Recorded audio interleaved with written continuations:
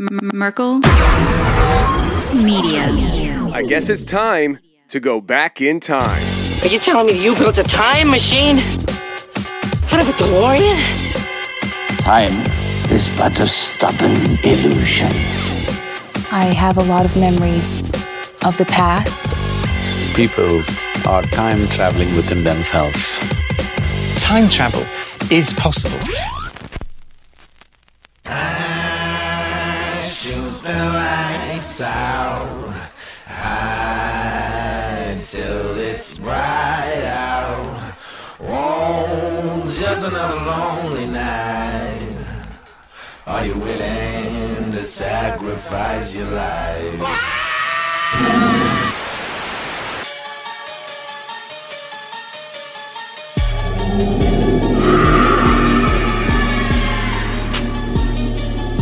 Staying in the shadows. It's called probing. Make sure things are all clear. Clear for what? For the rest of them. You guys hear that? He's out there.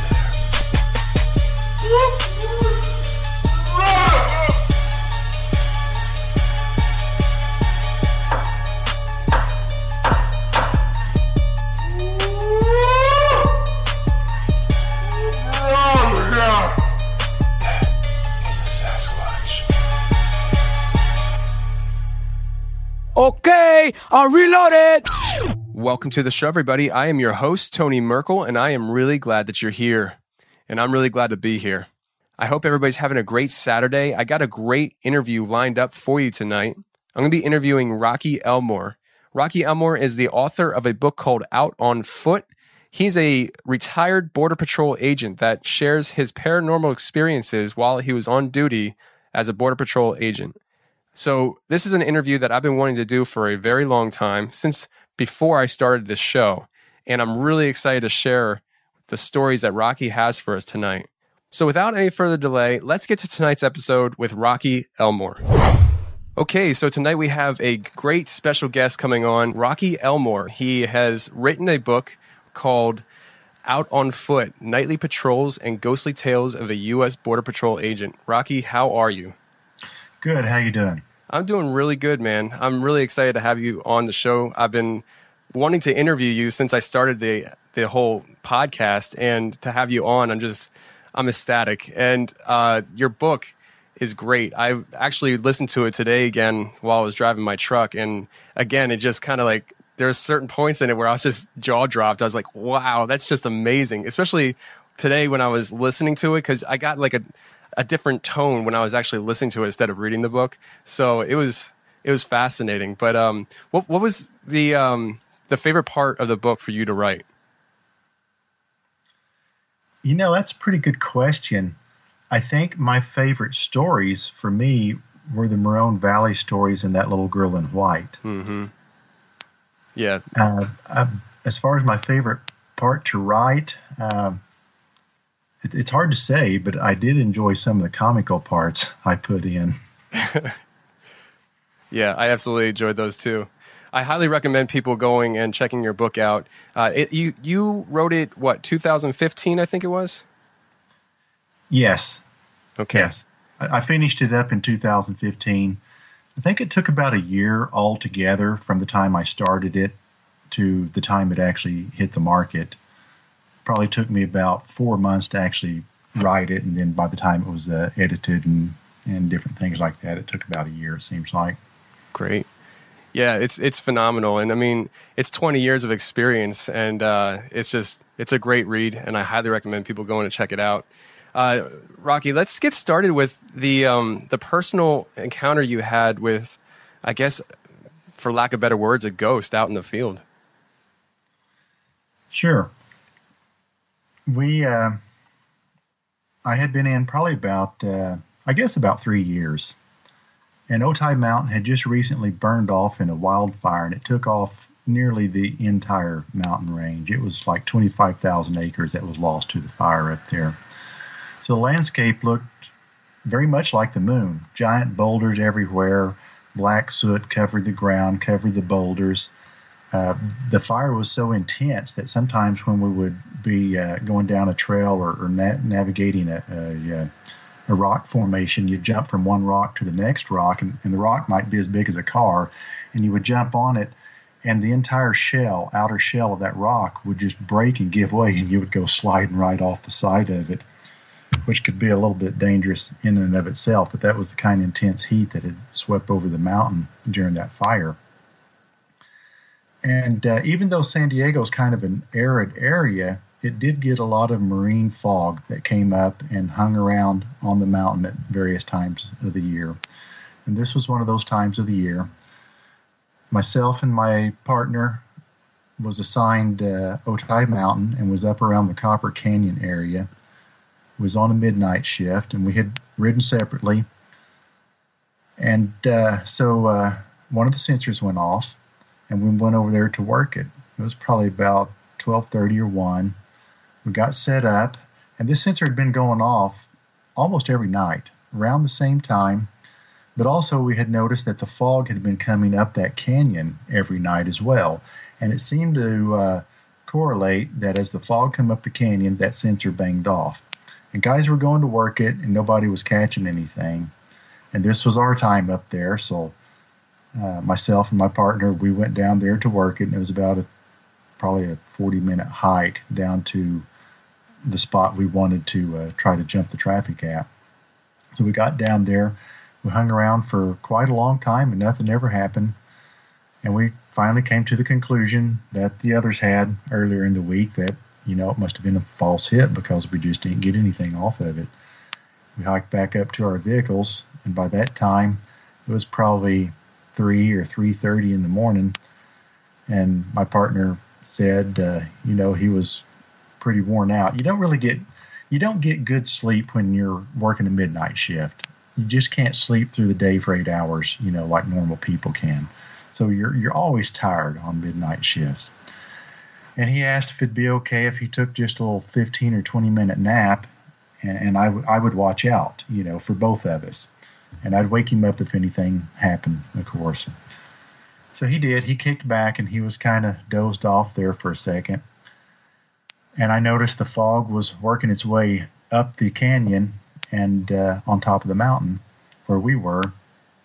And then I seen this figure walking up out of the fog, coming up out of the canyon on the same trail we had just worked. And it looked very much like a Border Patrol agent, and I was quite convinced it was a Border Patrol agent. So I wasn't very alarmed. I got out of the truck. I was going to just walk around there and talk to him.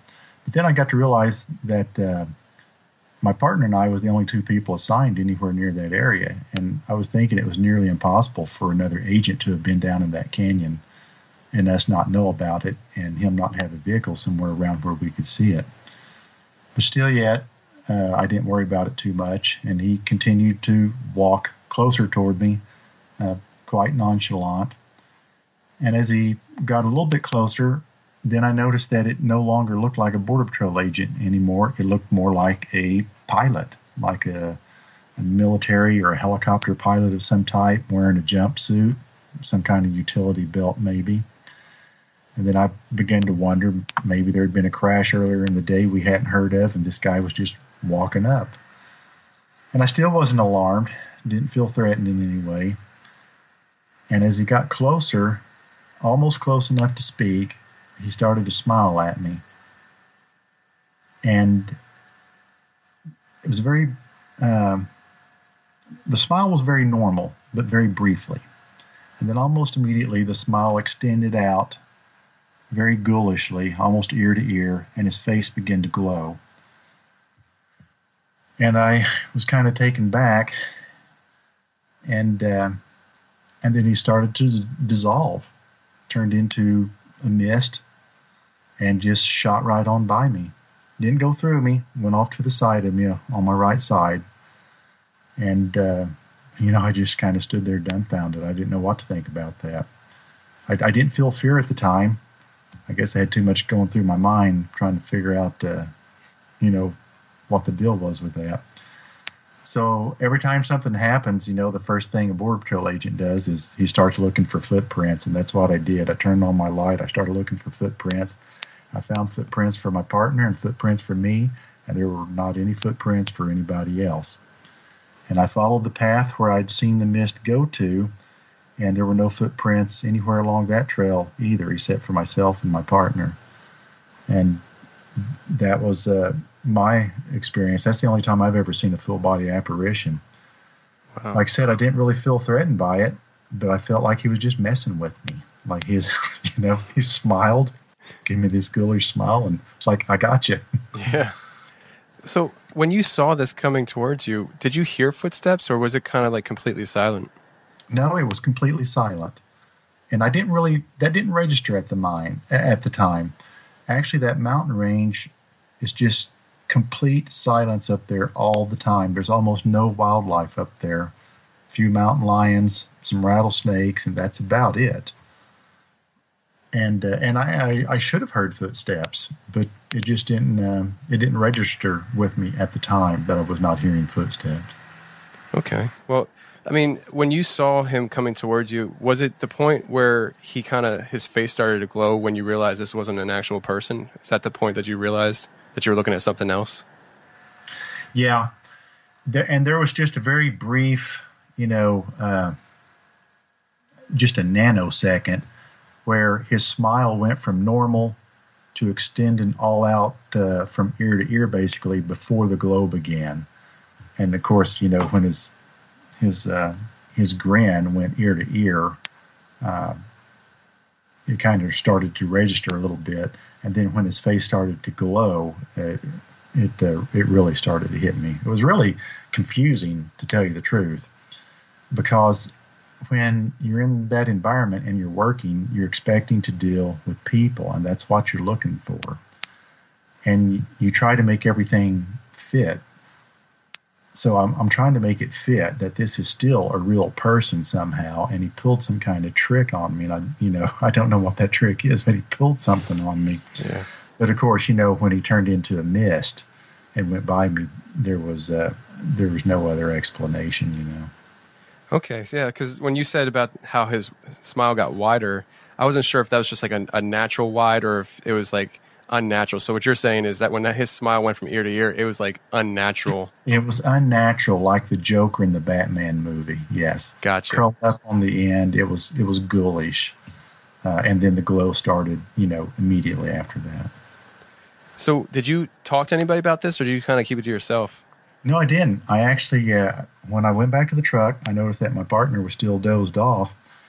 And within, 5 minutes, he woke back up and he asked me, "Hey, did I miss anything?" I said, "Nope, not a thing." I never told him. He doesn't know to this day, unless he's heard it on one of these shows and he's figured it out for himself. But I never talked to him about it. Now, he left the Border Patrol probably a year after that. So he probably to this day has no idea what happened while he was asleep. Wow. So in that kind of situation, what makes somebody not want to really talk about it? Was it like you were still trying to figure it out yourself, or was it something that almost like an unwritten code amongst the patrol officers where you really don't talk about those kind of things? Yeah, you just don't talk about it, especially with someone you don't know really well and you don't know how they're going to react. Now, I knew this guy fairly well. We'd worked together for a while, and I liked him. We got along well, but I didn't know if he would start telling everybody, and I didn't want anybody to know, because I didn't tell anybody for a very long time, till right before I left that station.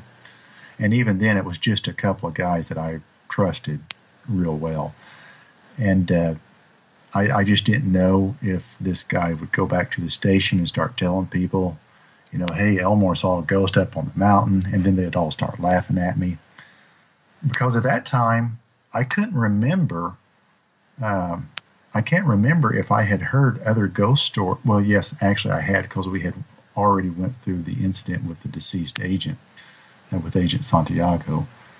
But outside of that, I hadn't heard anyone speak of ghost stories much. So I kind of thought, I might be alone in that, and I might just want to keep it to myself for a while. Yeah, I can understand that. I mean, in the moment of that, with the environment you work in, you got to be able to protect your reputation. So I totally understand that. Yeah, because that can stop you from getting promotions later. It can stop people from wanting to work with you. And if something like that got out of hand, they could actually send you down for a psychological evaluation because you're carrying a gun. Wow. Say, hey, this guy's running around and he's seeing ghosts all over the place. Yeah, absolutely. I can understand that. So let's walk into the next thing here that I have on my list. You talk about in your book, now you have a lot of different stories you share in your book from other people's encounters that you kind of put into the book. And it's all really fascinating. And I kind of cherry picked today as to which ones I want to talk about. I wanted you to kind of share with the audience the woman without a face, and then how that kind of correlates with the little girl dressed in white. Yes, there was a couple of different sightings of people in Morone Valley where agents had encountered them, and they would be faceless. And the first time I had ever heard of a faceless apparition down there, I had heard it from my supervisor, and he'd been told by another supervisor who was a friend of his. And he'd been down in Morone Valley one night working a sensor, and he laid in on the trail. Lay-ins when we just find a good place to wait on the trail, and we wait for the group to come up, and we get them. And he'd went down there alone to work this sensor, and he saw an individual come up, and he didn't say if it was male or female, so I'm not sure which it was in this instance.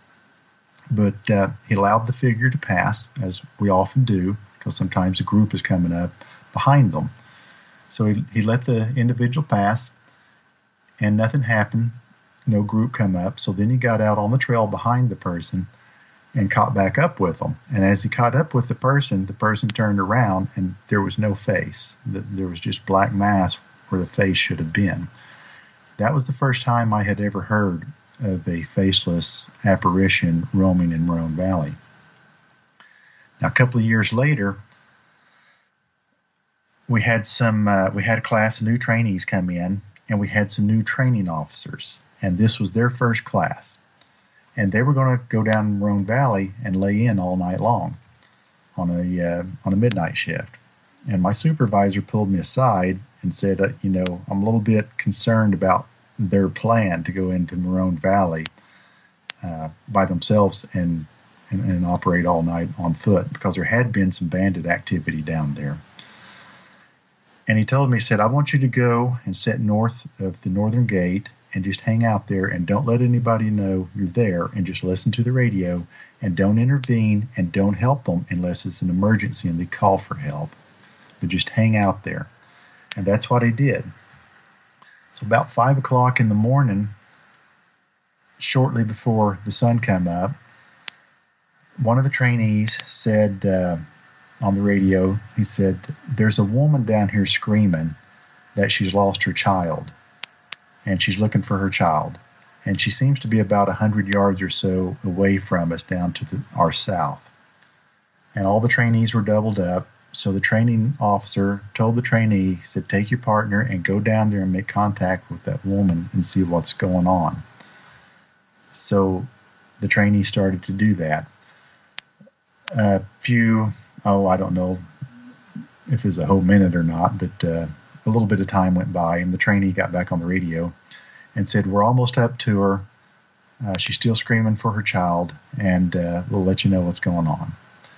And then within maybe 3 or 4 seconds, we heard the trainee yell rather excitedly, she doesn't have a face.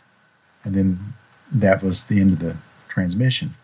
Now, I think what happened was he had his thumb on the radio mic, and he didn't intend to scream that out on the radio. But when he seen that woman without a face, he just clenched up, and he keyed his radio mic, and when he yelled out, she didn't have a face, everybody heard it. It was broadcast. So then the training officer said, is everything okay down there? And the trainee came back on the radio and said, yeah, I think so. So it was obvious that they had not encountered a live or a deceased person without a face, because had they done that, they would have went through the protocol, and there would have been a firestorm of other calls made, and they would have called for help. But with the radio going dead like that, it was obvious they were talking about an apparition they had encountered. Now, I had heard about a woman down there in the past in Roan Valley yelling and screaming for her child, but I guess no one had ever actually encountered her face to face before to describe her as being faceless. And that leads into the next story of a little girl about 3 years old that was always seen wearing a little white nightgown that roamed in Roan Valley by herself at night. I believe I had heard of the ghost girl before this incident with the lady without a face happened. And an agent had told me, he was a fairly new agent, and we were working a midnight shift again, and I hooked up with his agent. We were going to work some traffic off of a sensor over by Mine Canyon. And as I was getting ready to go in, he said, I was over here about 3 weeks ago, and I worked this same sensor on this trail. He said, I was by myself. He said, so-and-so was supposed to come over and help me, but he couldn't get here in time. So I went down this trail to work this traffic. And I waited for a while, and I saw this, what I thought initially was a guy in a white T-shirt coming down the trail. And I thought that was pretty silly that somebody was trying to get through wearing a white T-shirt at night.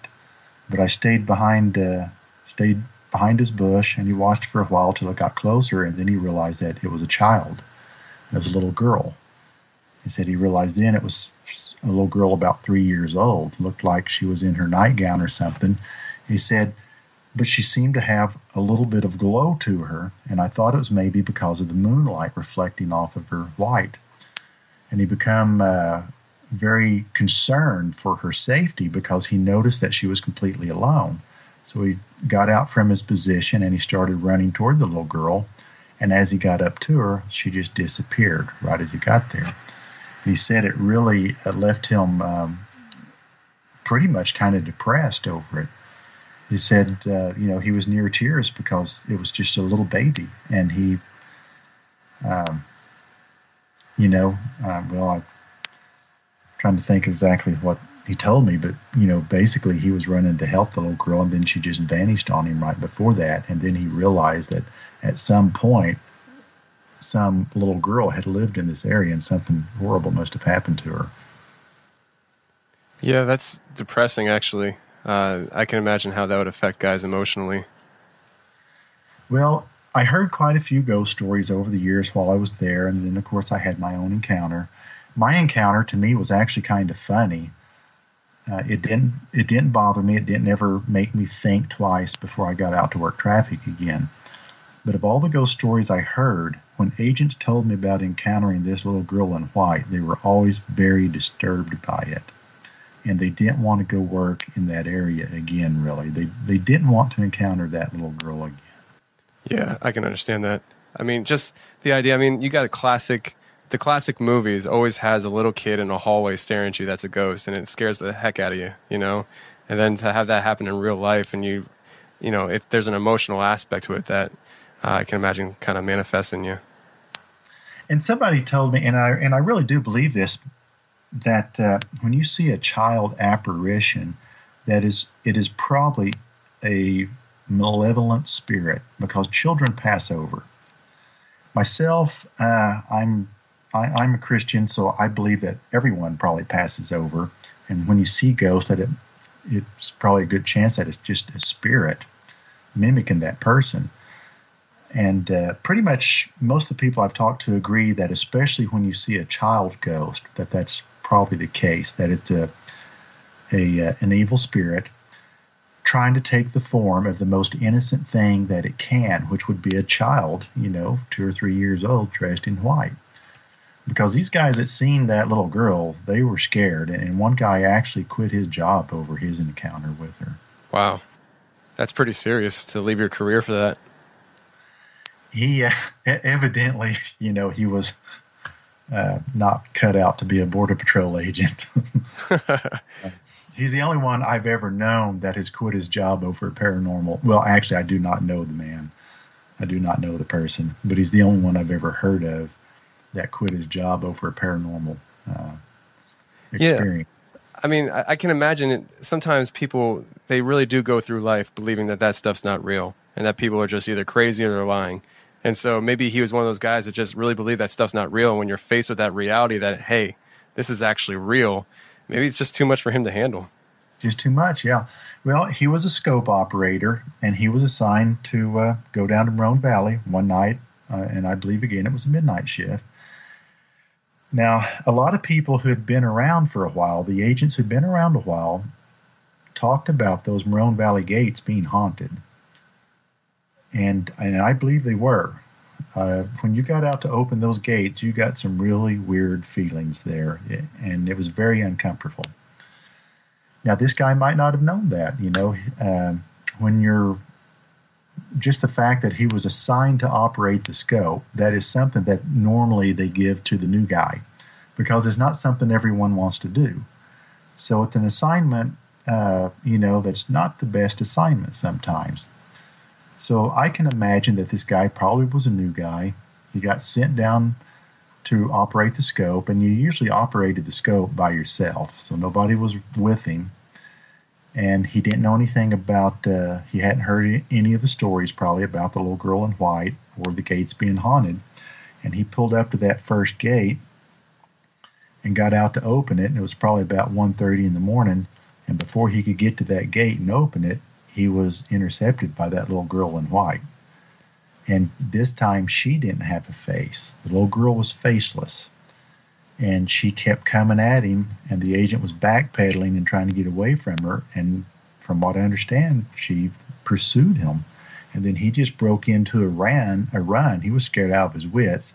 He got back in the scope truck and tried to get out of there as fast as he could, and he wrecked the truck. And then I was told by someone in management who would have been in the position to take his resignation that 3 days later, that agent turned in his resignation and quit the Border Patrol, and that was his reason why. He did not want to encounter that little girl again. Wow. So when he tells them why he's quitting, obviously I'm sure they're pretty ticked off that he destroyed the truck. And when he gives that reason, does that give any validation as to what's going on there? Or does the supervisors kind of just brush it off and well, this guy was just not cut out to be here and he's imagining things? Well, I guess it depends on, it probably gave it validation because I know that of the shift commanders I knew, and that's who would have taken his resignation at first probably. Now, at the time we called them FOSs, Field Operational Supervisor. But basically, so people would understand it, it's basically a shift commander. He's the top guy on that shift. Okay. Of the different ones I worked for at the time, most of them had some kind of paranormal experience, and two of them told me that they themselves told me those gates were haunted, and they'd had something happen to them while they were there. The one that told me about him turning in his resignation had not had any experiences. It was a third and separate shift commander. That FOS had not had an experience, but was aware of other people who had and did know about that little girl in white being seen in the area. So this wasn't something that they hadn't heard before. Now, they probably thought, he was a bit of a wimp to quit his job over it. Because, honestly, when you get in the Border Patrol, you're going to work at night alone a lot, and you're going to be scared a lot. You're going to have things happen, and it's going to scare you. And if you're going to quit every time something scares you, well, then obviously you are in the wrong job. So he probably was in the wrong job, but I think they probably believed his story. Yeah. He wasn't in that much trouble, honestly. We wrecked vehicles all the time. The Border Patrol absolutely destroys vehicles. And in the terrain we worked, the terrain was so rough that we hardly had any vehicles that was older than 2 years old that was still running. Really? We pounded some of those Ford Broncos so severely on that mountain that we literally broke them in half. I've seen Broncos break in half right at the door, and the roof and the door and the cab there just have a huge tear in it and break frames in half. And the mountain was a really rough place, and the road was really bad, and the terrain was very bad. Much of this area was not even passable by horseback once you got off the road. It had to be hiked. Wow, that's pretty incredible. I know I used to be a parking enforcement officer when I was in my early 20s. I did that for a year, and I actually got in a fight with a guy, and a couple other things happened. But I wasn't allowed to carry a gun. I wasn't allowed to carry pepper spray, nothing. And since I couldn't defend myself, I decided to drive truck. But I can't imagine being out there and in the middle of nowhere, being armed, but having these things happen. I mean, sure, it's gonna scare anybody. Yeah, and a gun kind of gives you a false security to a point, and then when you realize that you're in the environment like you're talking about by yourself in a very remote area, all of a sudden that gun doesn't feel like it's nearly enough. Kind of like you said, you were dealing with these people and you were unarmed. You realize that, I need a little bit more here. I don't have enough. Yeah. And I don't even think I told my supervisor about some of those things because there really wasn't anything he could do. I mean, I didn't know who they were, and it's just one of those things that came with the job. Yeah, and that's kind of the deal.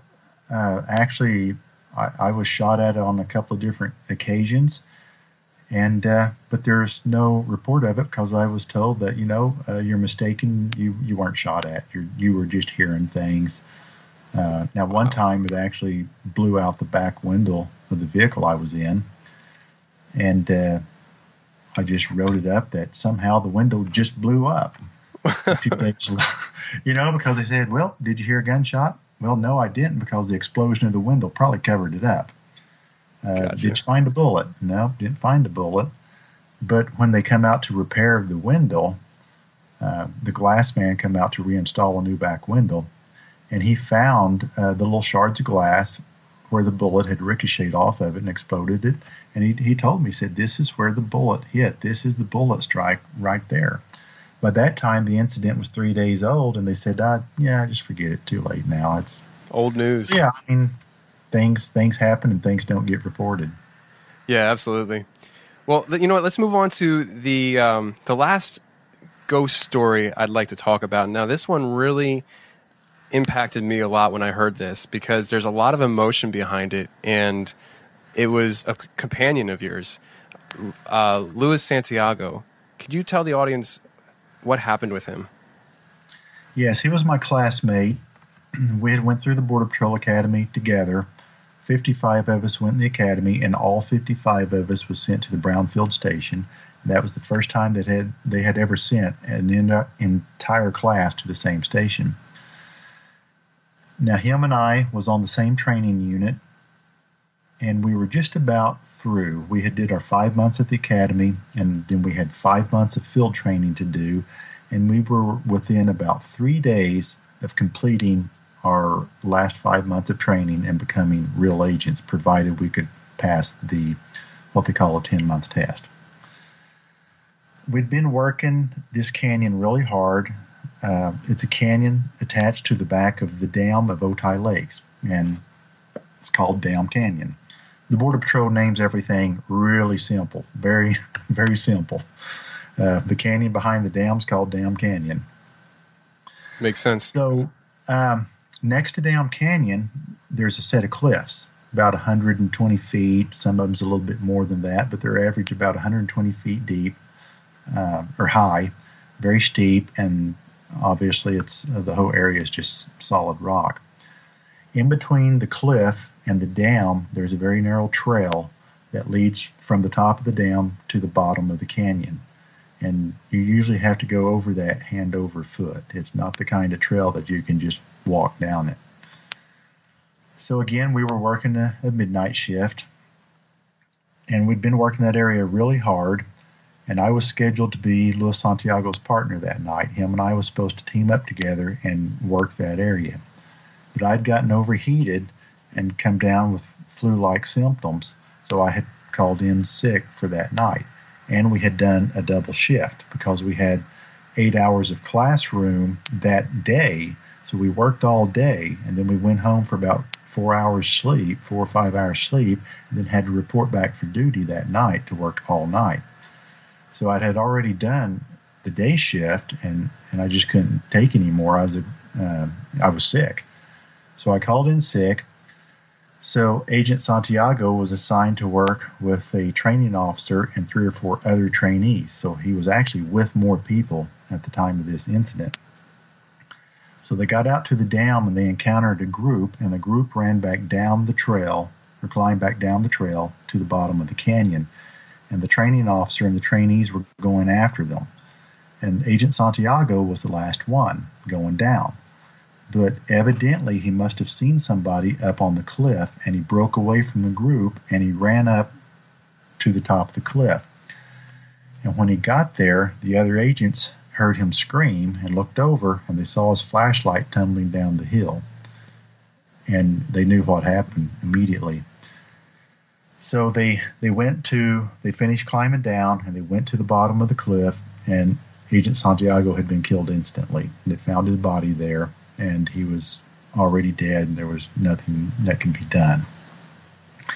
This happened right at the beginning of their shift, about midnight, and at that time I was sleeping in my bed, and I heard a arithmetic beeping inside my room.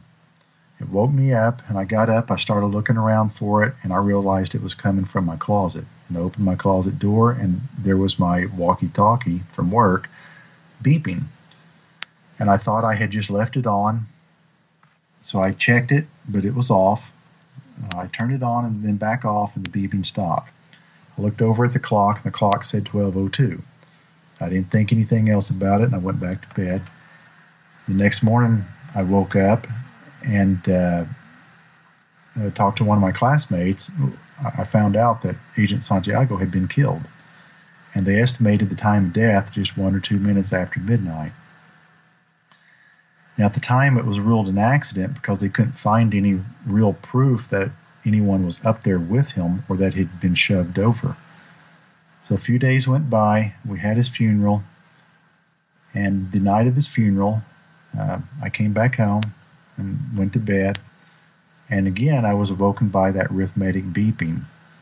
And this time I knew exactly what it was. I got up, I went to my closet, and there was my radio beeping.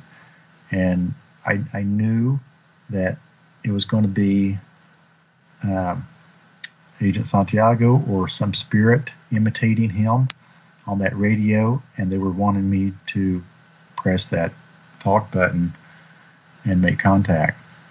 And I didn't have the courage to do it. I didn't want to do it. I did not want to open that up in my house because I wasn't sure of what was going on.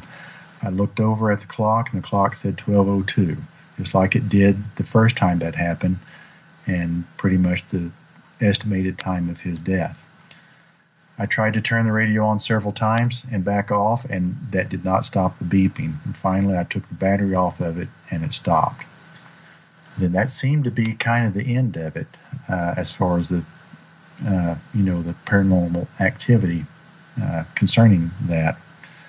And a few months went by, and then we started to hear groups of aliens that we were catching were starting to tell us that they were stopped by a Phantom Border Patrol agent, and he was coming up to them and approaching the guide and telling the guide they couldn't pass and identifying himself as Agent Luis Santiago, and would tell them about his death and how sad he was about his own death, that something was left unfinished and he couldn't pass until it was finished.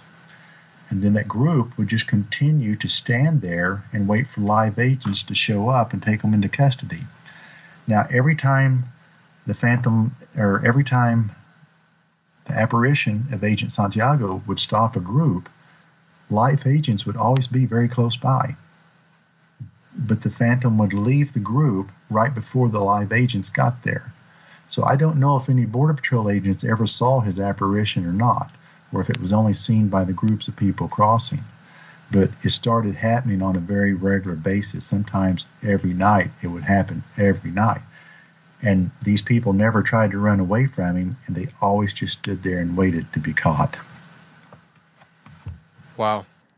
So people would basically see him, take orders from him, and literally wait for you guys to show up to arrest them. Exactly.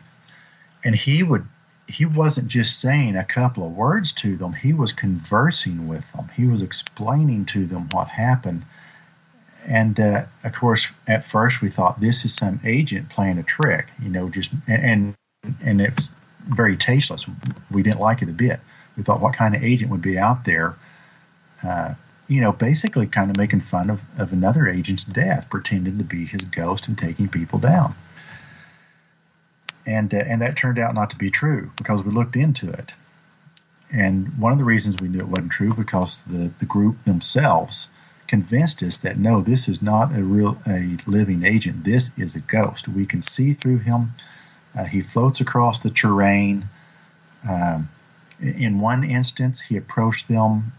He was headless. He was holding his own head, and he was still speaking and conversing with them, a disembodied voice.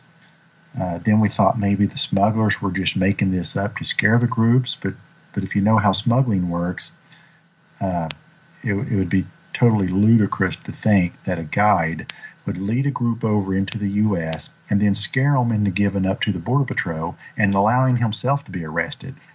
That's just ridiculous. Yeah, that doesn't make any sense at all. None.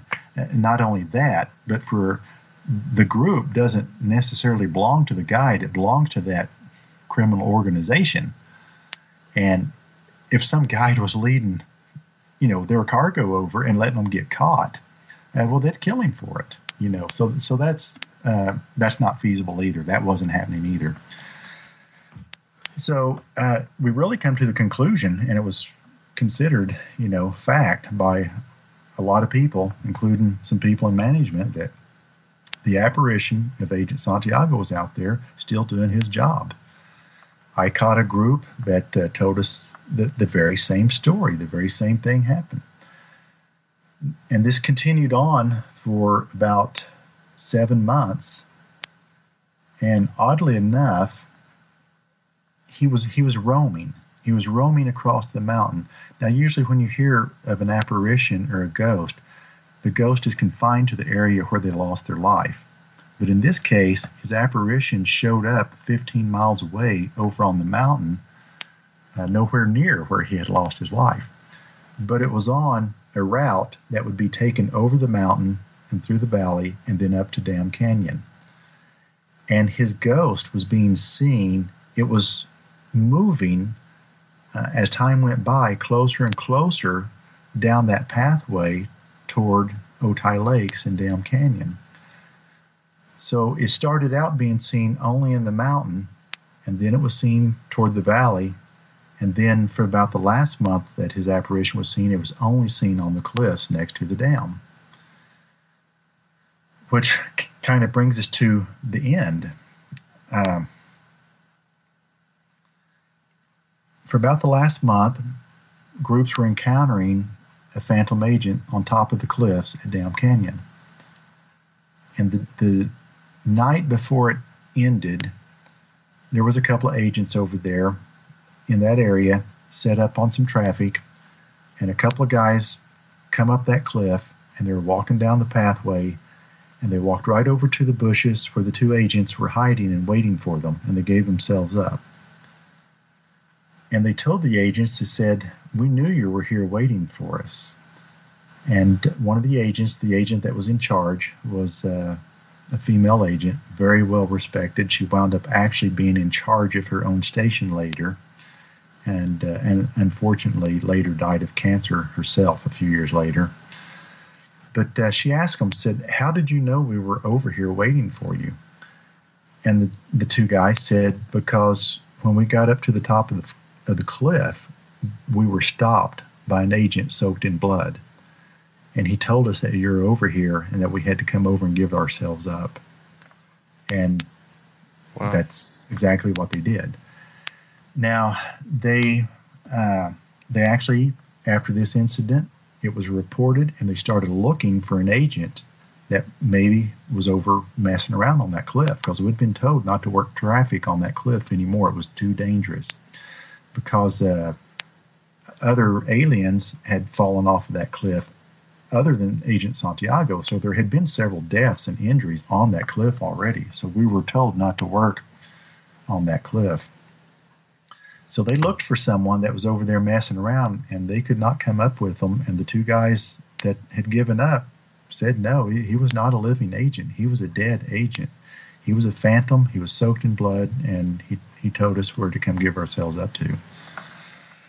And that was probably the most well-known sighting of Agent Santiago at that time. And pretty much the whole station was talking about it, by day's end, because it was just so bizarre.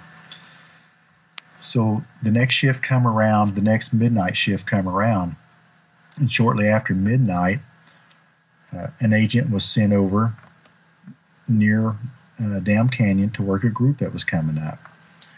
And when he got to the area, he could hear screaming over by those cliffs. So he went over to investigate it, and he said there was about 9 people up on top of the cliff, and they were all screaming that 6 people had already went over the cliff. So they mounted a rescue effort. They went down. He called other agents in to help him. They went down, and they found that 6 people had went over the cliff. 1 was killed instantly, and that was the smuggler. The smuggler had been killed at the scene. The other 5 were still alive, but they're very badly injured. So as they got back to the station to start processing the survivors and make a report of what had happened, well, the survivors started saying that they had been chased over the cliff by an agent firing his gun at them. Well, the first agent to respond to that scene was the only one that was there, so he came under suspicion, and they tried to accuse him of it. They called in the FBI, and the FBI basically tried to pin it on him as well. But the problem was the surviving group, people in the group said, no, it wasn't that guy. He didn't chase us over. It was somebody else. And they went ahead and took the agent's gun, and they did a paraffin test on his gun and also a test on his hand, and they discovered that that agent had not fired a weapon, and his weapon hadn't been fired. So they're really kind of at a dead end. And this was all reported in the newspaper, the local newspaper. And up to that point, everything was reported into the newspaper. Now, what I was told by a senior agent who said he was there, and I've gotten information from this guy before, and it's always proven true. He said what happened next, and I can't prove this, but he said what happened next was one of the agents helping the FBI do the investigation went out into the hallway and took down a picture of Agent Santiago and give it to the FBI agents and told them to go over and see if the surviving aliens could identify him. And they did not tell the FBI who Agent Santiago was or what had happened. And supposedly they did that. And all the survivors immediately identified Agent Santiago and said, yes, that's him. He's the one who chased us off the cliff, firing his gun at us. So obviously the FBI was ready to go out and make an arrest. And at that point, the Border Patrol agent assisting them said, well, you can't do that because that's Agent Santiago, and he was killed on that cliff last year. And that was the end of the investigation. Nothing else was ever looked into after that. It was just all over right then. Now, the strange thing is that was also the last time anyone ever claimed to see the ghost of Agent Santiago. The hauntings were over that night. Never happened again. I served at Brownfield for another 11 years. Never again did I hear anyone talk of a ghost sighting of Agent Santiago or any group ever claimed to be stopped by him again. So why do you think that is? Well, at the time, we didn't know. Actually, it should have been pretty easy to figure out, really. But at the time, we didn't know. We just noticed that it just stopped. And it stopped permanently, too. So a few years went by. 11 more years went by, and I got transferred over to Kingsville, Texas, and I was riding with a new guy. Everyone in Texas had to ride double, and I really didn't like it. I liked riding alone. It's what I was used to. But in Texas, you had to ride double. So I was assigned a new guy. This guy was fresh out of the academy, and he was all excited to get to go out in the field and work, and full of questions and everything. So we were driving down the road on a midnight shift, and he asked me if I had ever worked any other stations. I said, yes, I worked Brownfield for 13 years before I came over here. And he got all excited, and he said, hey, I've got classmates that went out to Brownfield. He said, they told me about an agent who got killed out there. He fell off a cliff, and they would see his ghost after that. He said, did you ever hear about that? I said, yes, I did hear about that. That was my classmate, Agent Santiago. And I told him the story, everything that had happened. And I said, but his ghost isn't seen anymore. It hasn't been reported for about 11 years. And so at that time, the guy said, well, you know what I think is probably the reason his ghost isn't seen anymore is because when he chased that last group over, the smuggler that was killed was the guy who pushed him off. And justice had never been done because it had been ruled an accident. But most of us all along believed that it was a murder all along. We believed Agent Santiago was pushed off that cliff and killed. And he said, he avenged his own death. When he chased that group over, it killed the smuggler, and, now he could move on. Well, it made perfect sense. It was the only thing I had heard in the whole entire situation that actually made any sense. So I'm of the mindset that that's probably indeed what happened, as incredible as that sounds. Yeah, it sounds pretty logical to me as well. I know I heard that in the book, and it was a perfect conclusion to me.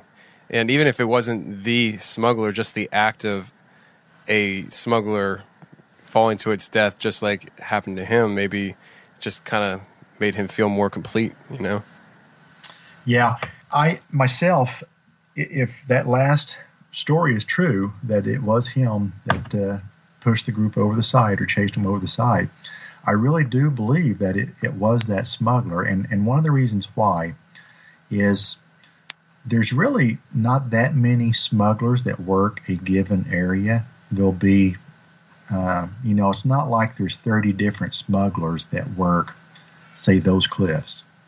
There will be 5 or 6. Now, at that time, we were busy, so there could have been, 15 different smugglers. But the thing is smugglers work the same area over and over and over. And what I kind of think was happening was Agent Santiago's apparition was working the trail that started at the border and worked its way through the mountains and ended up over at the dam. And he was stopping groups all along the way looking for that smuggler. And that's why he always approached the smuggler, and he would make them wait, and he would talk to the smuggler. And I think he finally found the right smuggler. That makes so sense. That makes so sense.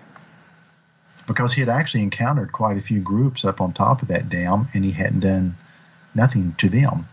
And there is one case of him actually helping a group of aliens that got lost and didn't have a smuggler. It's the only time he ever helped anyone. But these guys had gotten separated from their group, or their smuggler had abandoned them, and they'd run out of water. And they were really pretty close to getting their ticket punched. And a lot of people had died coming over that mountain when they ran out of water. You didn't have long. But he approached them, and he told them where to find water. And the group was caught the next day. This happened at night. The group was caught the next day, and the group told the agents about it. They said, an agent came up to us last night during the night. He saved our lives. He told us where to find water. He pointed to the trail, said, follow this trail, go over this hill, and you'll find water. And then they said, but he didn't seem real. We could see through him. And then he walked away. Wow. Yeah, see, that's just Wow. I mean, when you paint it out that way, it does seem that he found his guy. I think he did. I got to say, I think he did. He found his guy, and that was the end of it. Wow. It's if there's ever been anything more bizarre ever happen in the history of the Border Patrol, I have not heard of it. I think probably this is the most bizarre thing that's ever happened in the patrol. Yeah. And, that's what I love about your book, because you really paint a picture as to what it's really like being a U.S. Border Patrol agent, the ins and outs, and what it's like having these people coming across the border, and what it is for you to actually have to track them down, and the process behind it. I mean, this book has amazing stories outside of paranormal that I'm fascinated by. I know you touched on the Bigfoot topic in your book, and I was wondering, could you, briefly touch on that at all? Yeah, that was an incident that was my very first paranormal incident in the Border Patrol, and we had been on the field training unit about 4 months, and this actually happened again over around Otay Lake, and it was only about 2 to 3 weeks before Agent Santiago was killed that this happened. We were going out. It was a midnight shift. Myself, a training officer, and 2 other trainees. So there was 4 of us total. And they were setting a scope up out there.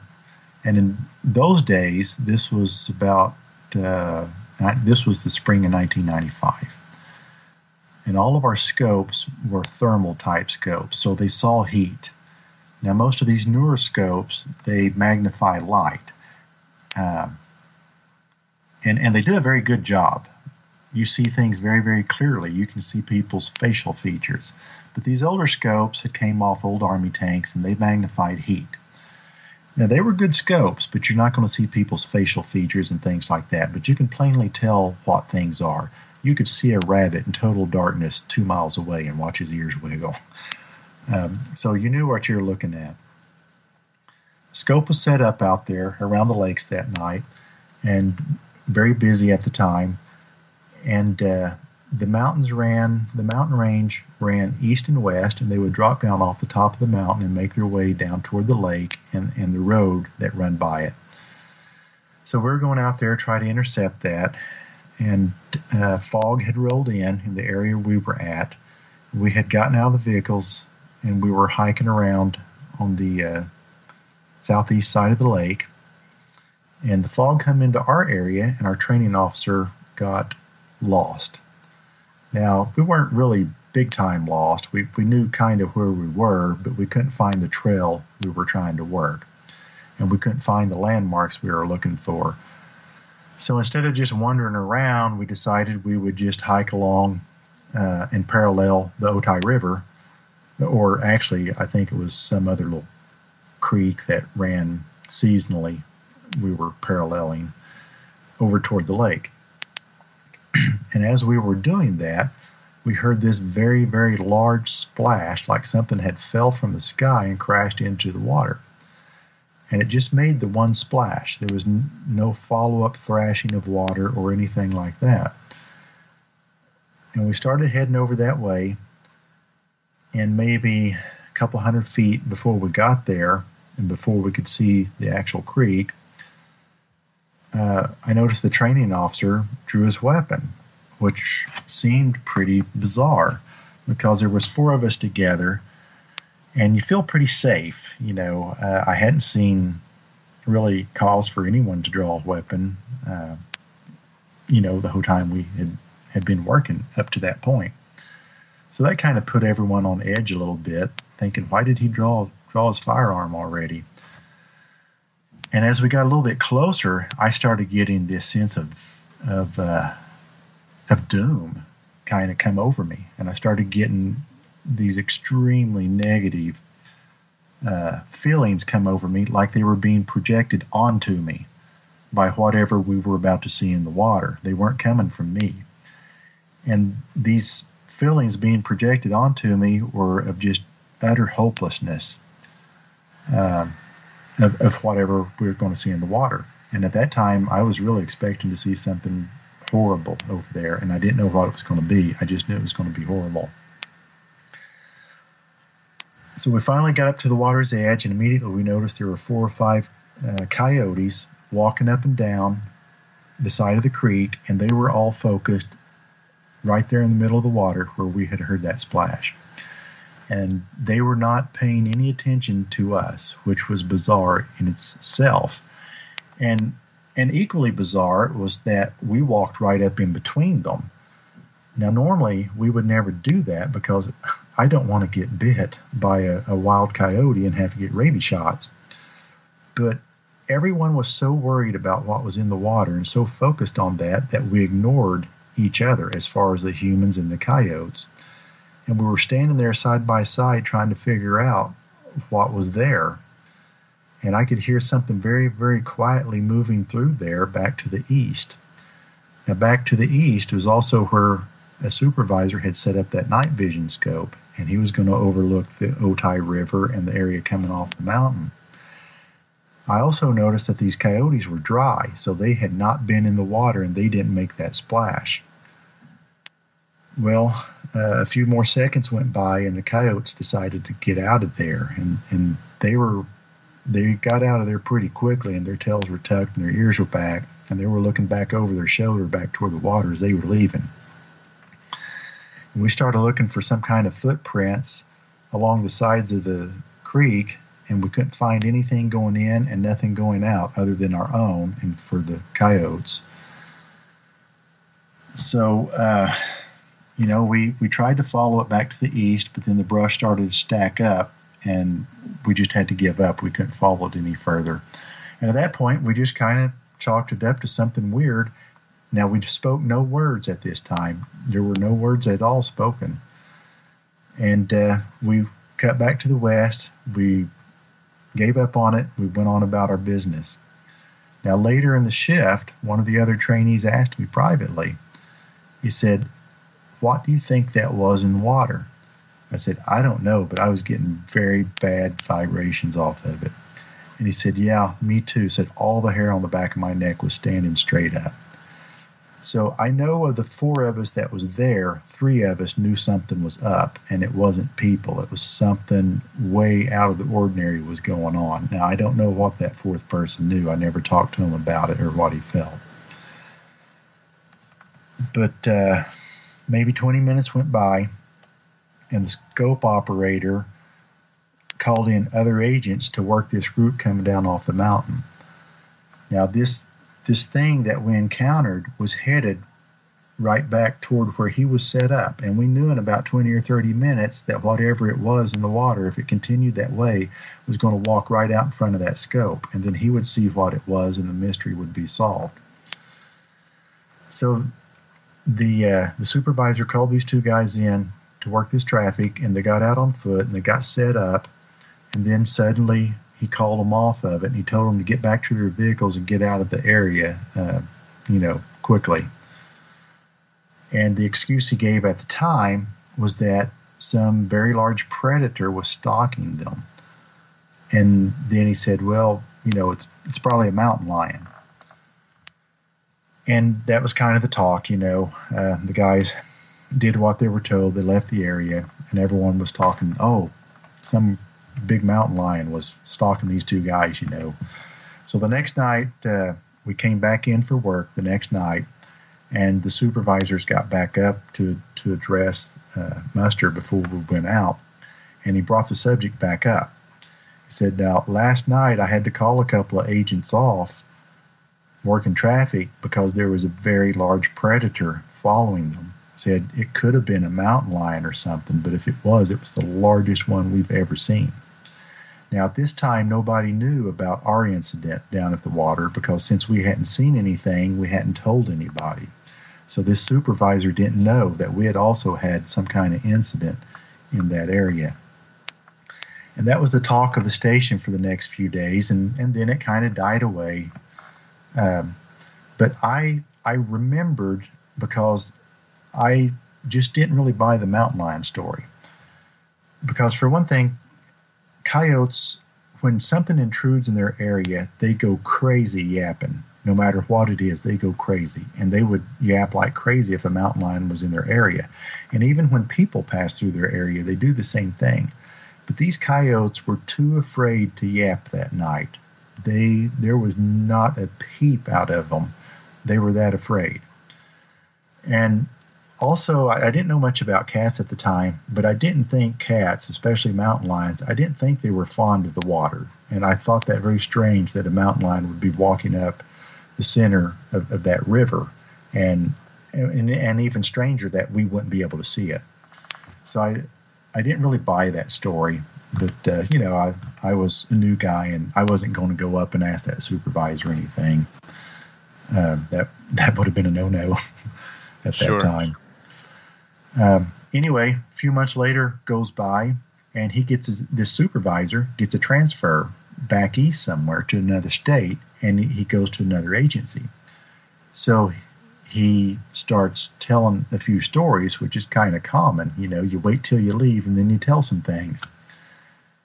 Now, I didn't hear this from him myself because I didn't know him well enough, but several other people did, and they told me, and I was told this by probably about 3 different agents at separate times, so I believe it. They said what this supervisor had seen that night on the scope was not a mountain lion like he said. Some kind of bipedal creature had come up out of the Otay River and started stalking the 2 agents that was working the traffic. And he was right behind them. He towered over both the agents. He dwarfed them. Said it was the largest heat signature he had ever seen. He said it was bigger than any bear could have been. Now, we did not have bears in our area, ever. In the whole time I was there was never a bear incident, never bear sign, nothing. But nonetheless, he said this thing was walking bipedal, larger than a bear could have been, towering over the agents, and yet the agents are unaware of it. Now, I remember that night, and it was quite light out that night. There was a lot of light, be it from the fog or a full moon. I don't know what it was, but I know we could see quite well without our flashlights. And yet we saw nothing. And these 2 agents, this creature is following them around very, very close, and they don't see it either. But yet the scope operator does. He picks it up because it's putting off heat, and he's the only one who sees anything. And that really, I started to look into Bigfoot-type phenomenon after that and trying to figure out, at this point, I had never heard anything other than Bigfoot was a lost primate, or somehow he was half monkey and half man. And that's all I had ever heard. I've never been a paranormal researcher. So, I started checking things out. And I started coming across other encounters where people were claiming that Bigfoot was an interdimensional type being, and he was using portals to come in and out. And it started to make sense to me with my encounter that splash in the water could have been him dropping through a portal or something, because it certainly wasn't people going across there, and it wasn't those coyotes, but something made a big splash in the water, and we never saw what it was. And then that also explained why this creature could follow them around, the other 2 agents, and they were totally oblivious to it. But yet it showed up on an infrared scope where it was producing heat. It was a live creature, evidently a flesh and blood creature, somehow with the ability to cloak itself. I don't know. That's another mystery about Bigfoot that hasn't been solved yet. Yeah. And, even along those lines, people talk about how, tracks just kind of seem to disappear. I've heard stories of people talking about how they're following these tracks, in the snow, and it's gone. And they're like, where did it go, And it's very curious. There was a Border Patrol agent. Now, again, I did not know this gentleman. A friend of mine, I guess, knew him. He told me the story initially. And when I was checking things out online, of course, there wasn't a lot of stuff online back in, 95 and 96. But I did find some stories that supposedly was from a Border Patrol agent in Campo that followed Bigfoot prints that he had found on duty. Him and other agents, I guess. And he said the same thing, that these tracks just vanished without rhyme or reason, sometimes on a dirt road. Now, that just can't happen. And if they were fake tracks, there would be other evidence there of, well, I don't want to go into it because I don't want to help someone fake tracks better. That makes perfect sense. So I won't say, what would happen or anything. But let's just say there is no way. Now, Campo was a station like Brownfield. It did a lot of sign cutting. And probably at that time, it probably had better sign cutters and trackers than Brownfield because it had always been a mountain-type station, where Brownfield had only recently turned to being a full-time mountain station in recent years. So they had some guys out there that had been tracking for many, many years, and they were very, very good at it. Now, we can track a barefoot person that weighs 125 pounds and not lose their sign for miles. There is no way that a 1,000-pound monkey is going to quit leaving sign that we can't find anymore. Yeah, absolutely. So it just didn't happen. Now, I heard of from this agent's story online of 3 of them somewhere around the Lake Moreno area, and they called one of them Littlefoot because his prints were considerably smaller than the others, and they would talk about seeing the hair in between the toes of the creature. Now, this is something at that time I don't think you would have ever seen on a fake track, but I know from experience that you can easily read the hair in between the toes on tracks. As light as hair is, when an animal comes through that has hair between the toes, you can see it if you pay attention. You'd be really surprised what footprints and tracks can tell you. So I have come to the conclusion myself, and I know it's probably not the mainstream conclusion on this, but it's comes from my personal experience and from what I've heard other people say. I really do lean toward Bigfoot being some kind of interdimensional being, or at least having the ability to cloak itself, because this thing is showing up in places that there is no way a 10-foot tall monkey can survive and not be found. You hear reports of this thing showing up on the grounds of the Dallas-Fort Worth Airport, Fort Edwards Air Force Base. The mountain that we worked, we had 500 agents there, and we ran night vision scopes every night, multiple scopes. Now, he was detected several times on these scopes and encountered several times by agents, but again, can't catch them. We knew every inch of that mountain. If there was a cave he was living in, we would have found it. We would have found him there. But, again, not there. Yeah. Yeah, I don't know what to make of that kind of stuff, I've been looking into the Bigfoot topic for quite a few years now, and I hear both sides of the stories, and I just I think there might be a little bit of everything going on with Bigfoot. It's a very mysterious topic, and I don't know if we'll ever figure that out the whole way. Now, I do think when he's here and someone has an encounter, that it is flesh and blood, that it is a total flesh and blood creature. But I think that when the pressure gets turned up on him too much, that he's just got the ability to bail out. I don't know how he's doing it. But, he's been seen for thousands of years by millions of people, and there's still not a body. Right. He's got something going on for himself. He's got something going on. Yeah. I don't know if we'll ever know what it is. Yeah, we haven't figured it out yet, so, the odds are against us for sure. Well, maybe if they change their tactics, I have talked to some researchers who have asked me, well, what could we do maybe different to help increase our chances. And the thing that comes to my mind immediately is don't rely on the scopes that magnify ambient light. Go back to the older type scopes that are a thermal type scope, so you pick up a heat signature. Even if you believe that this is Gigantopithecus, go ahead and run a thermal scope with it. You might be surprised that it might not be visible to your eyes or to the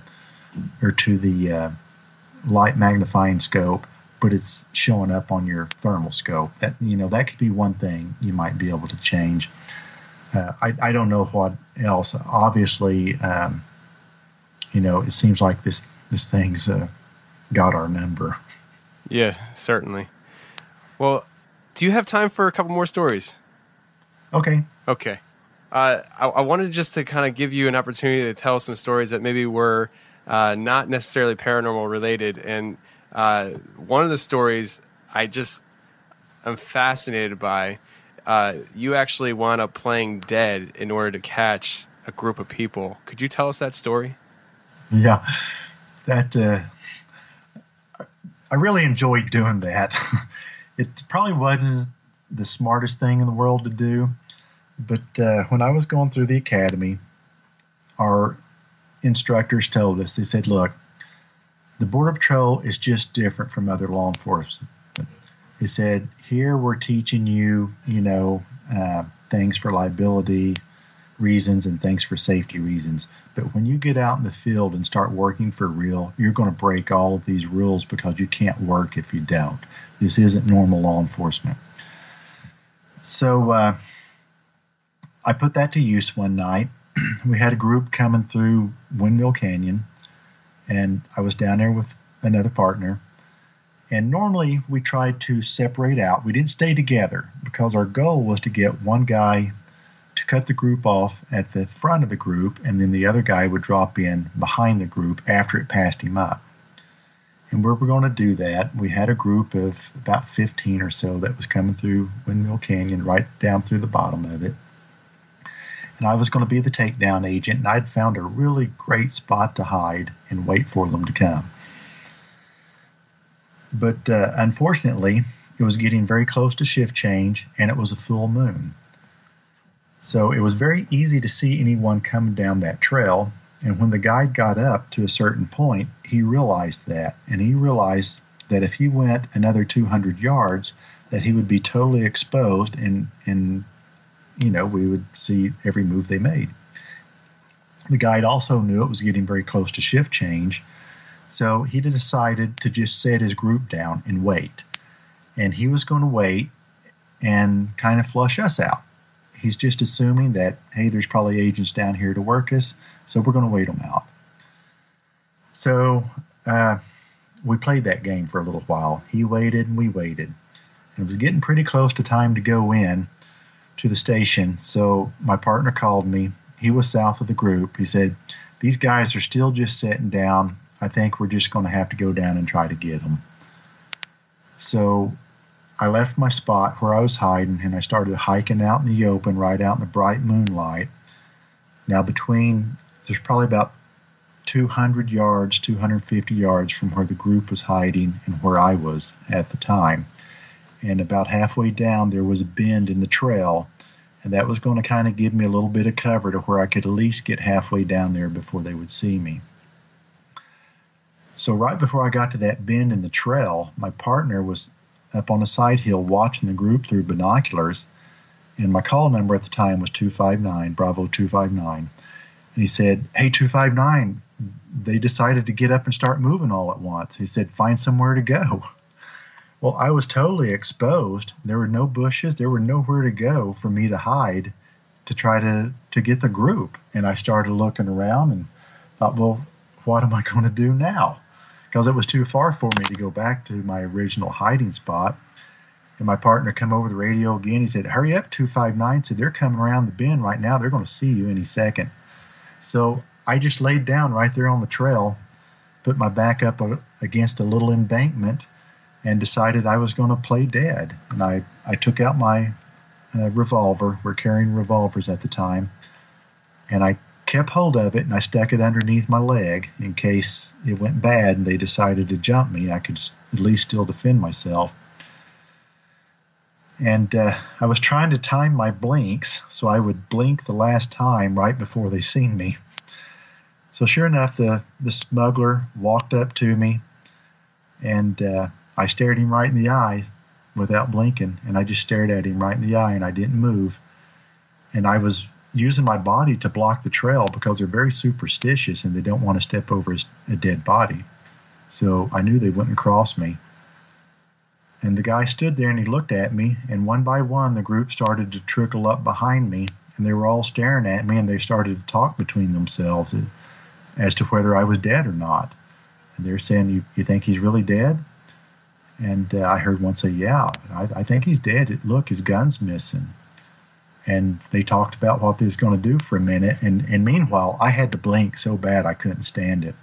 And my partner was giving me information over the radio, and he was saying, don't bust them yet, because the last one hasn't caught up, and they'll scatter everywhere if you bust them right now. And I'm thinking, well, I've got to do something pretty quick because I'm going to blink in a second, and the game's going to be up. So I held out a little while longer, and then finally my partner said, okay, they're all caught up. Take them now. And I just sat right straight up, and I pointed my finger at them. I said, sit down. And they all just froze. They were terrified. And by that time, I had gotten back up, and they all sat down, except for this one guy in the back. There's always that one guy who just doesn't get it, And he didn't sit down, so I walked over toward him, and I pointed toward him again, and I said a little more forceful. I said, you sit down. And he was quivering, and he had both his hands over his mouth.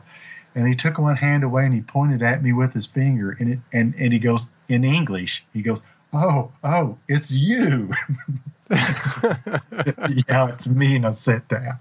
And that guy collapsed down to the ground, and he had both hands on his chest, and he was gasping for air. Everybody in the group was laughing at him and making fun of him. Wow. So, but yeah, I didn't try that again. I thought, I got by with that once. I probably don't want to make a habit of doing that. Yeah.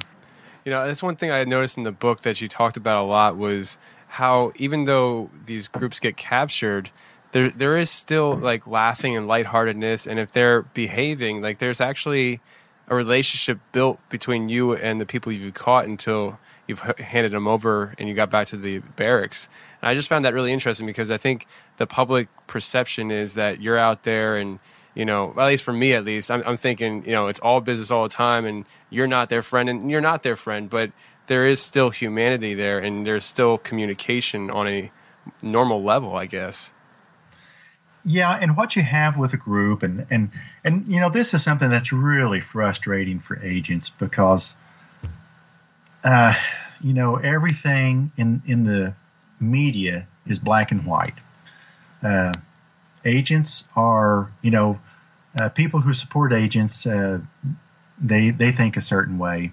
And people who are against agents, they think we're just a bunch of Nazis looking for an excuse to kill somebody. Any chance we get, we're gonna abuse someone, right? Do something bad. And they really have no ideal of the relationship between agents and aliens. They even think the word alien is somehow. We use the word alien because we're trying to belittle them. Not true. That the only thing political in my book is I explain what alien means, and that just basically, means someone who's not a citizen. There's nothing bad about it. But yeah, once we catch a group and the takedown is over and nobody's injured, no one's being threatened, there's no reason to mistreat people. Now, in every group, you're going to have different kinds of people because every group will have at least one or two smugglers in it, and they're quite capable of injuring or killing you. And so you don't get friendly with them.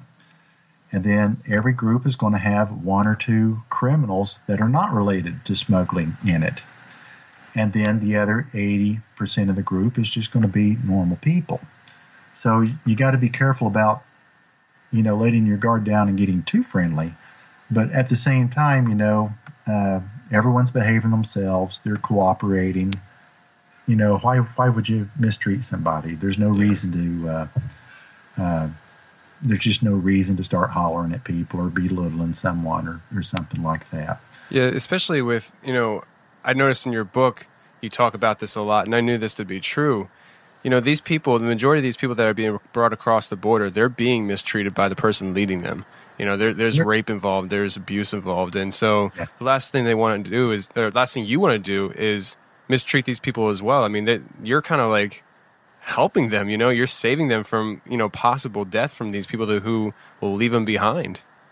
Well, and if they get into trouble and they're going to be rescued, they're going to be rescued by us, because for the guides, these guides are not folk heroes like people think.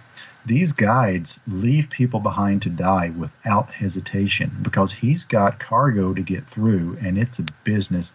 And he better get his cargo through, because he's got to answer to somebody about that.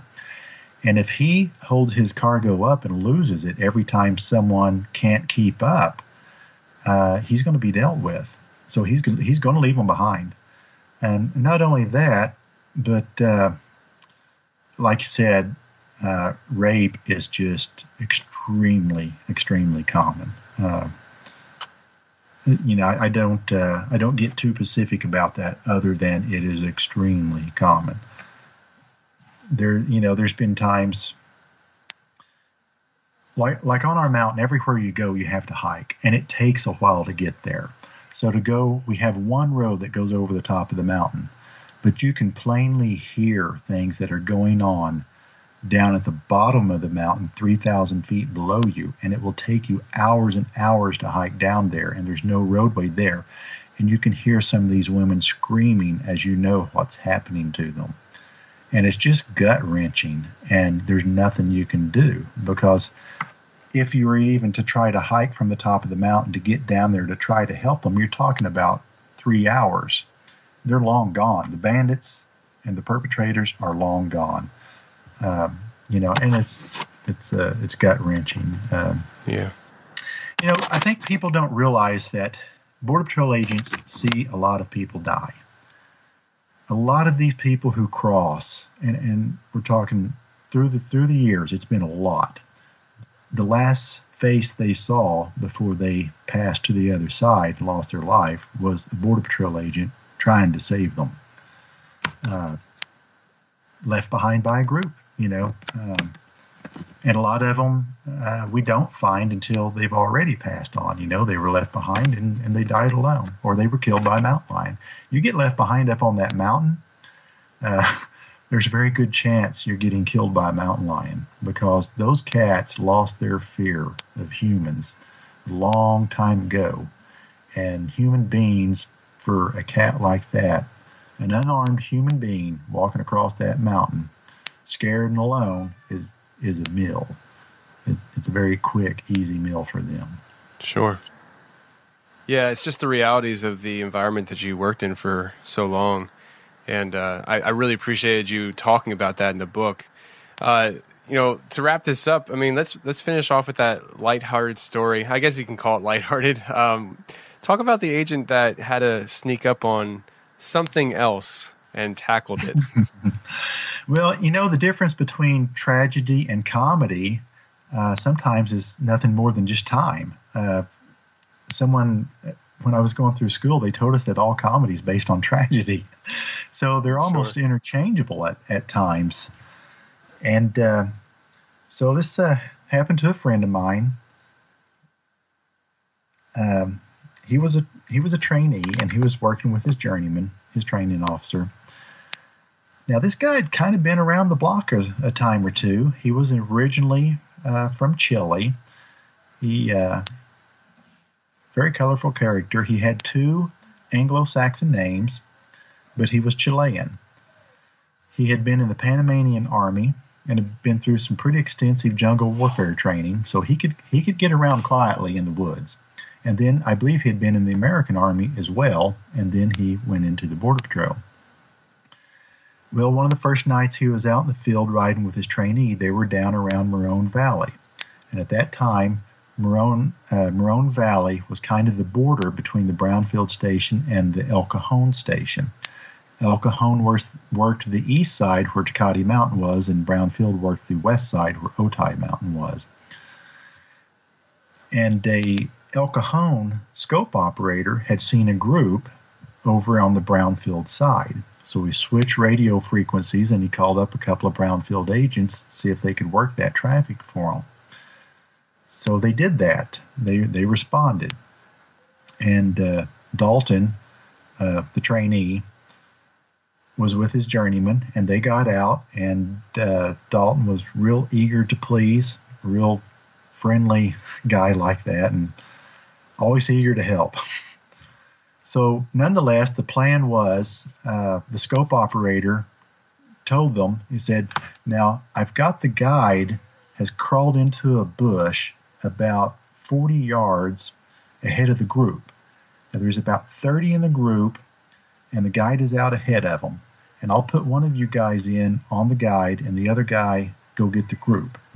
So Dalton volunteered to go take the guide out, and the journeyman was going to go after the group. So they split up, and as Dalton approached on the bush that the guide was hiding in, the El Cajon scope operator kind of got a little bit weird and said, hey, just jump in on him and wrap your hands around his mouth so he can't scream out and warn the other ones.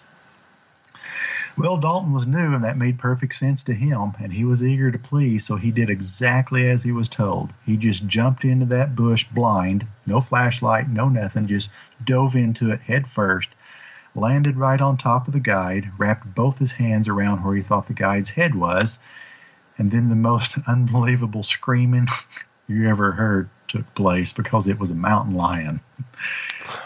The wind had blown the scent's group in the group's scent into the cat's face, so he never heard Dalton come up from behind him because Dalton was upwind from him, and he didn't catch his scent either.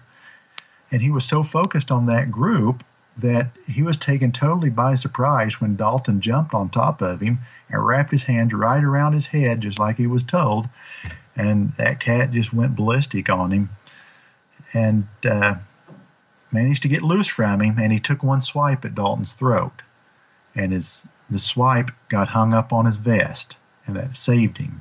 He missed his throat by about an inch, but he took the one swipe, and then he ran away.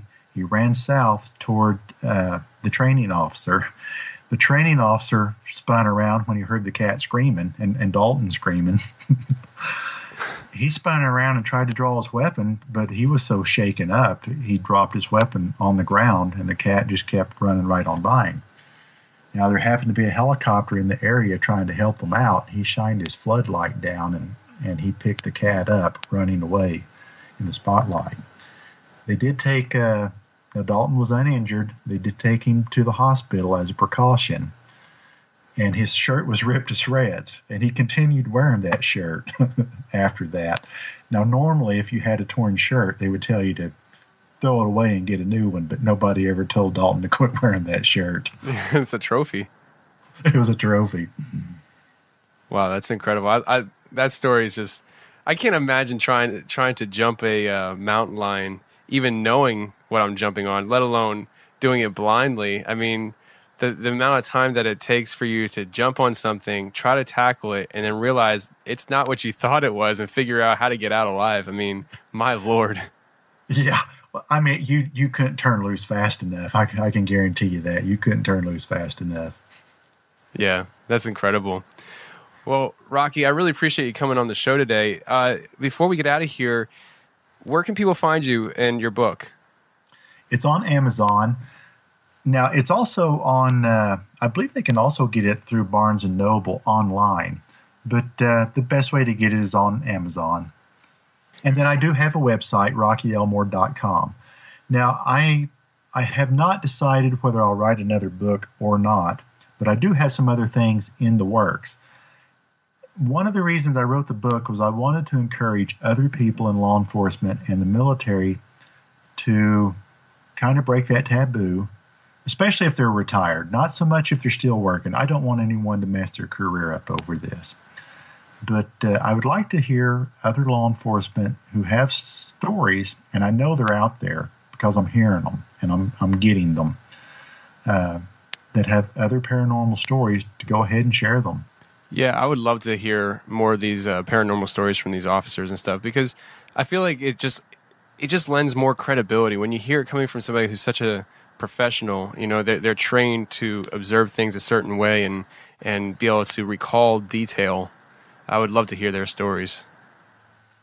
And there's some good ones out there too. I can't share them right at the moment. Like I said, I do have some other things working. I'm not sure if I'm going to do another book or not. On my website, they can submit a story if they would like to.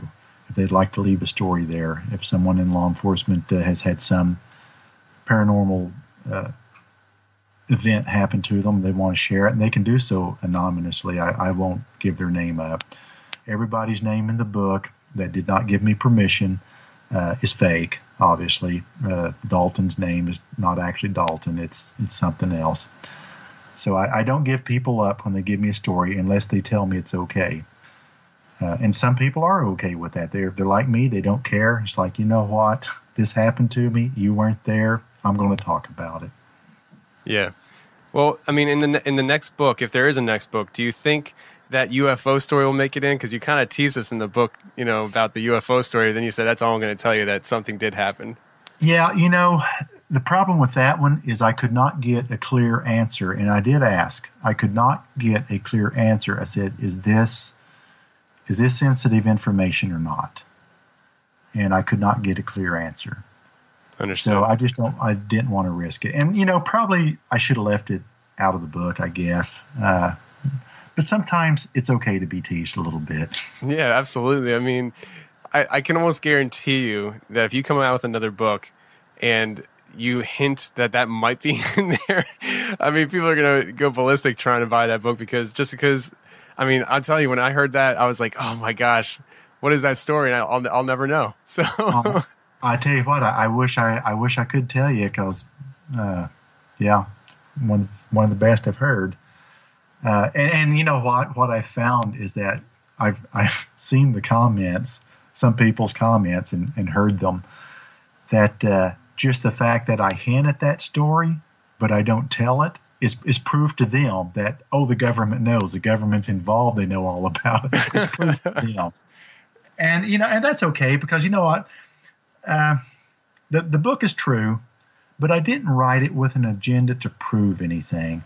I actually, the two things I wanted to accomplish with the book was I wanted it to be like campfire stories, and I wanted people to feel like they were somehow involved, that they felt like they was there a little bit, to kind of get a little bit of that feeling that we get. And then, of course, the other thing was I wanted to encourage other people in law enforcement, especially if they're retired, to go ahead and share their stories too. Write their own book or something, you know. So I don't take all this stuff too serious. I know some people, you know, really do because they're really wanting that smoking gun. I tell my stories and people can elect to believe them or not, but I didn't put anything in there false that I know of. But at the same time, you know, I'm not trying to convince everyone that Bigfoot is a certain way, or that ghosts are a certain way, or that spirit, you know, there are no ghosts, they're all spirits, you know. Nothing like that. People can draw their own conclusions, and mainly I just want them to enjoy reading the book.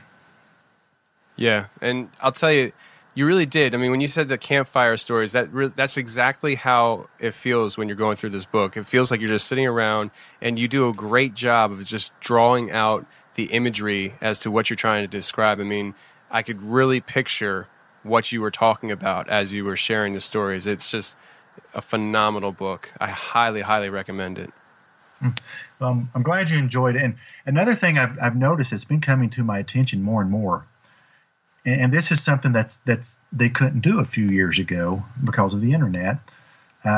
people are looking these places up. You can find these places. You can Google them and find pictures of these locations where these sightings happened. And people are really enjoying doing that from what I hear. So obviously they're welcome to do that because these places exist. Yeah.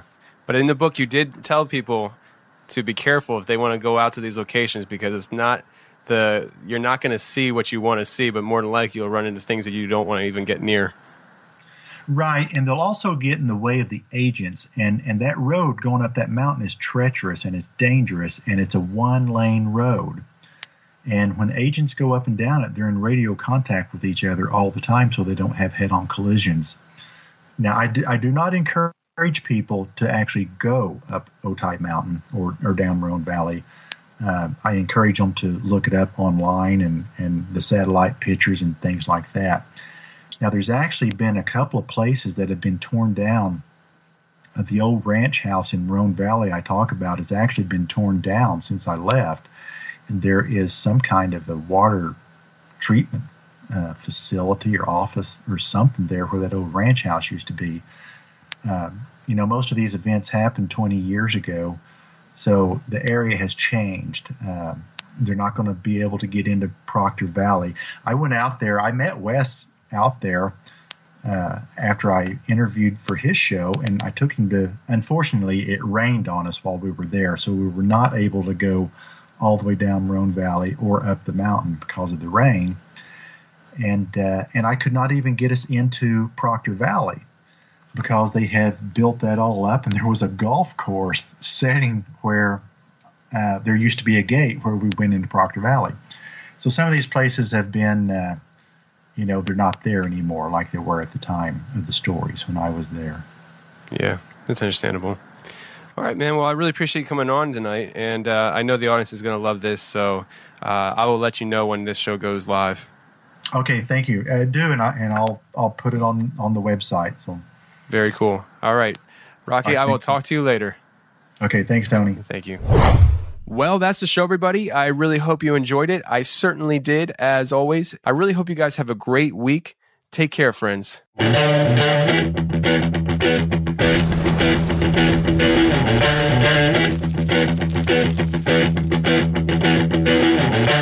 Please allow me to introduce myself. I'm a man of wealth and taste. I'm a deep of rock, there is none higher. Sucker MCs should call me sire. To burn my kingdom, you must use fire. I won't stop rocking till I retire. Now we rock the party and come correct. All cuts are on time and rhyme connect. Got the right to vote and to elect. And other rappers can't stand us, but give us respect. I wanna rock.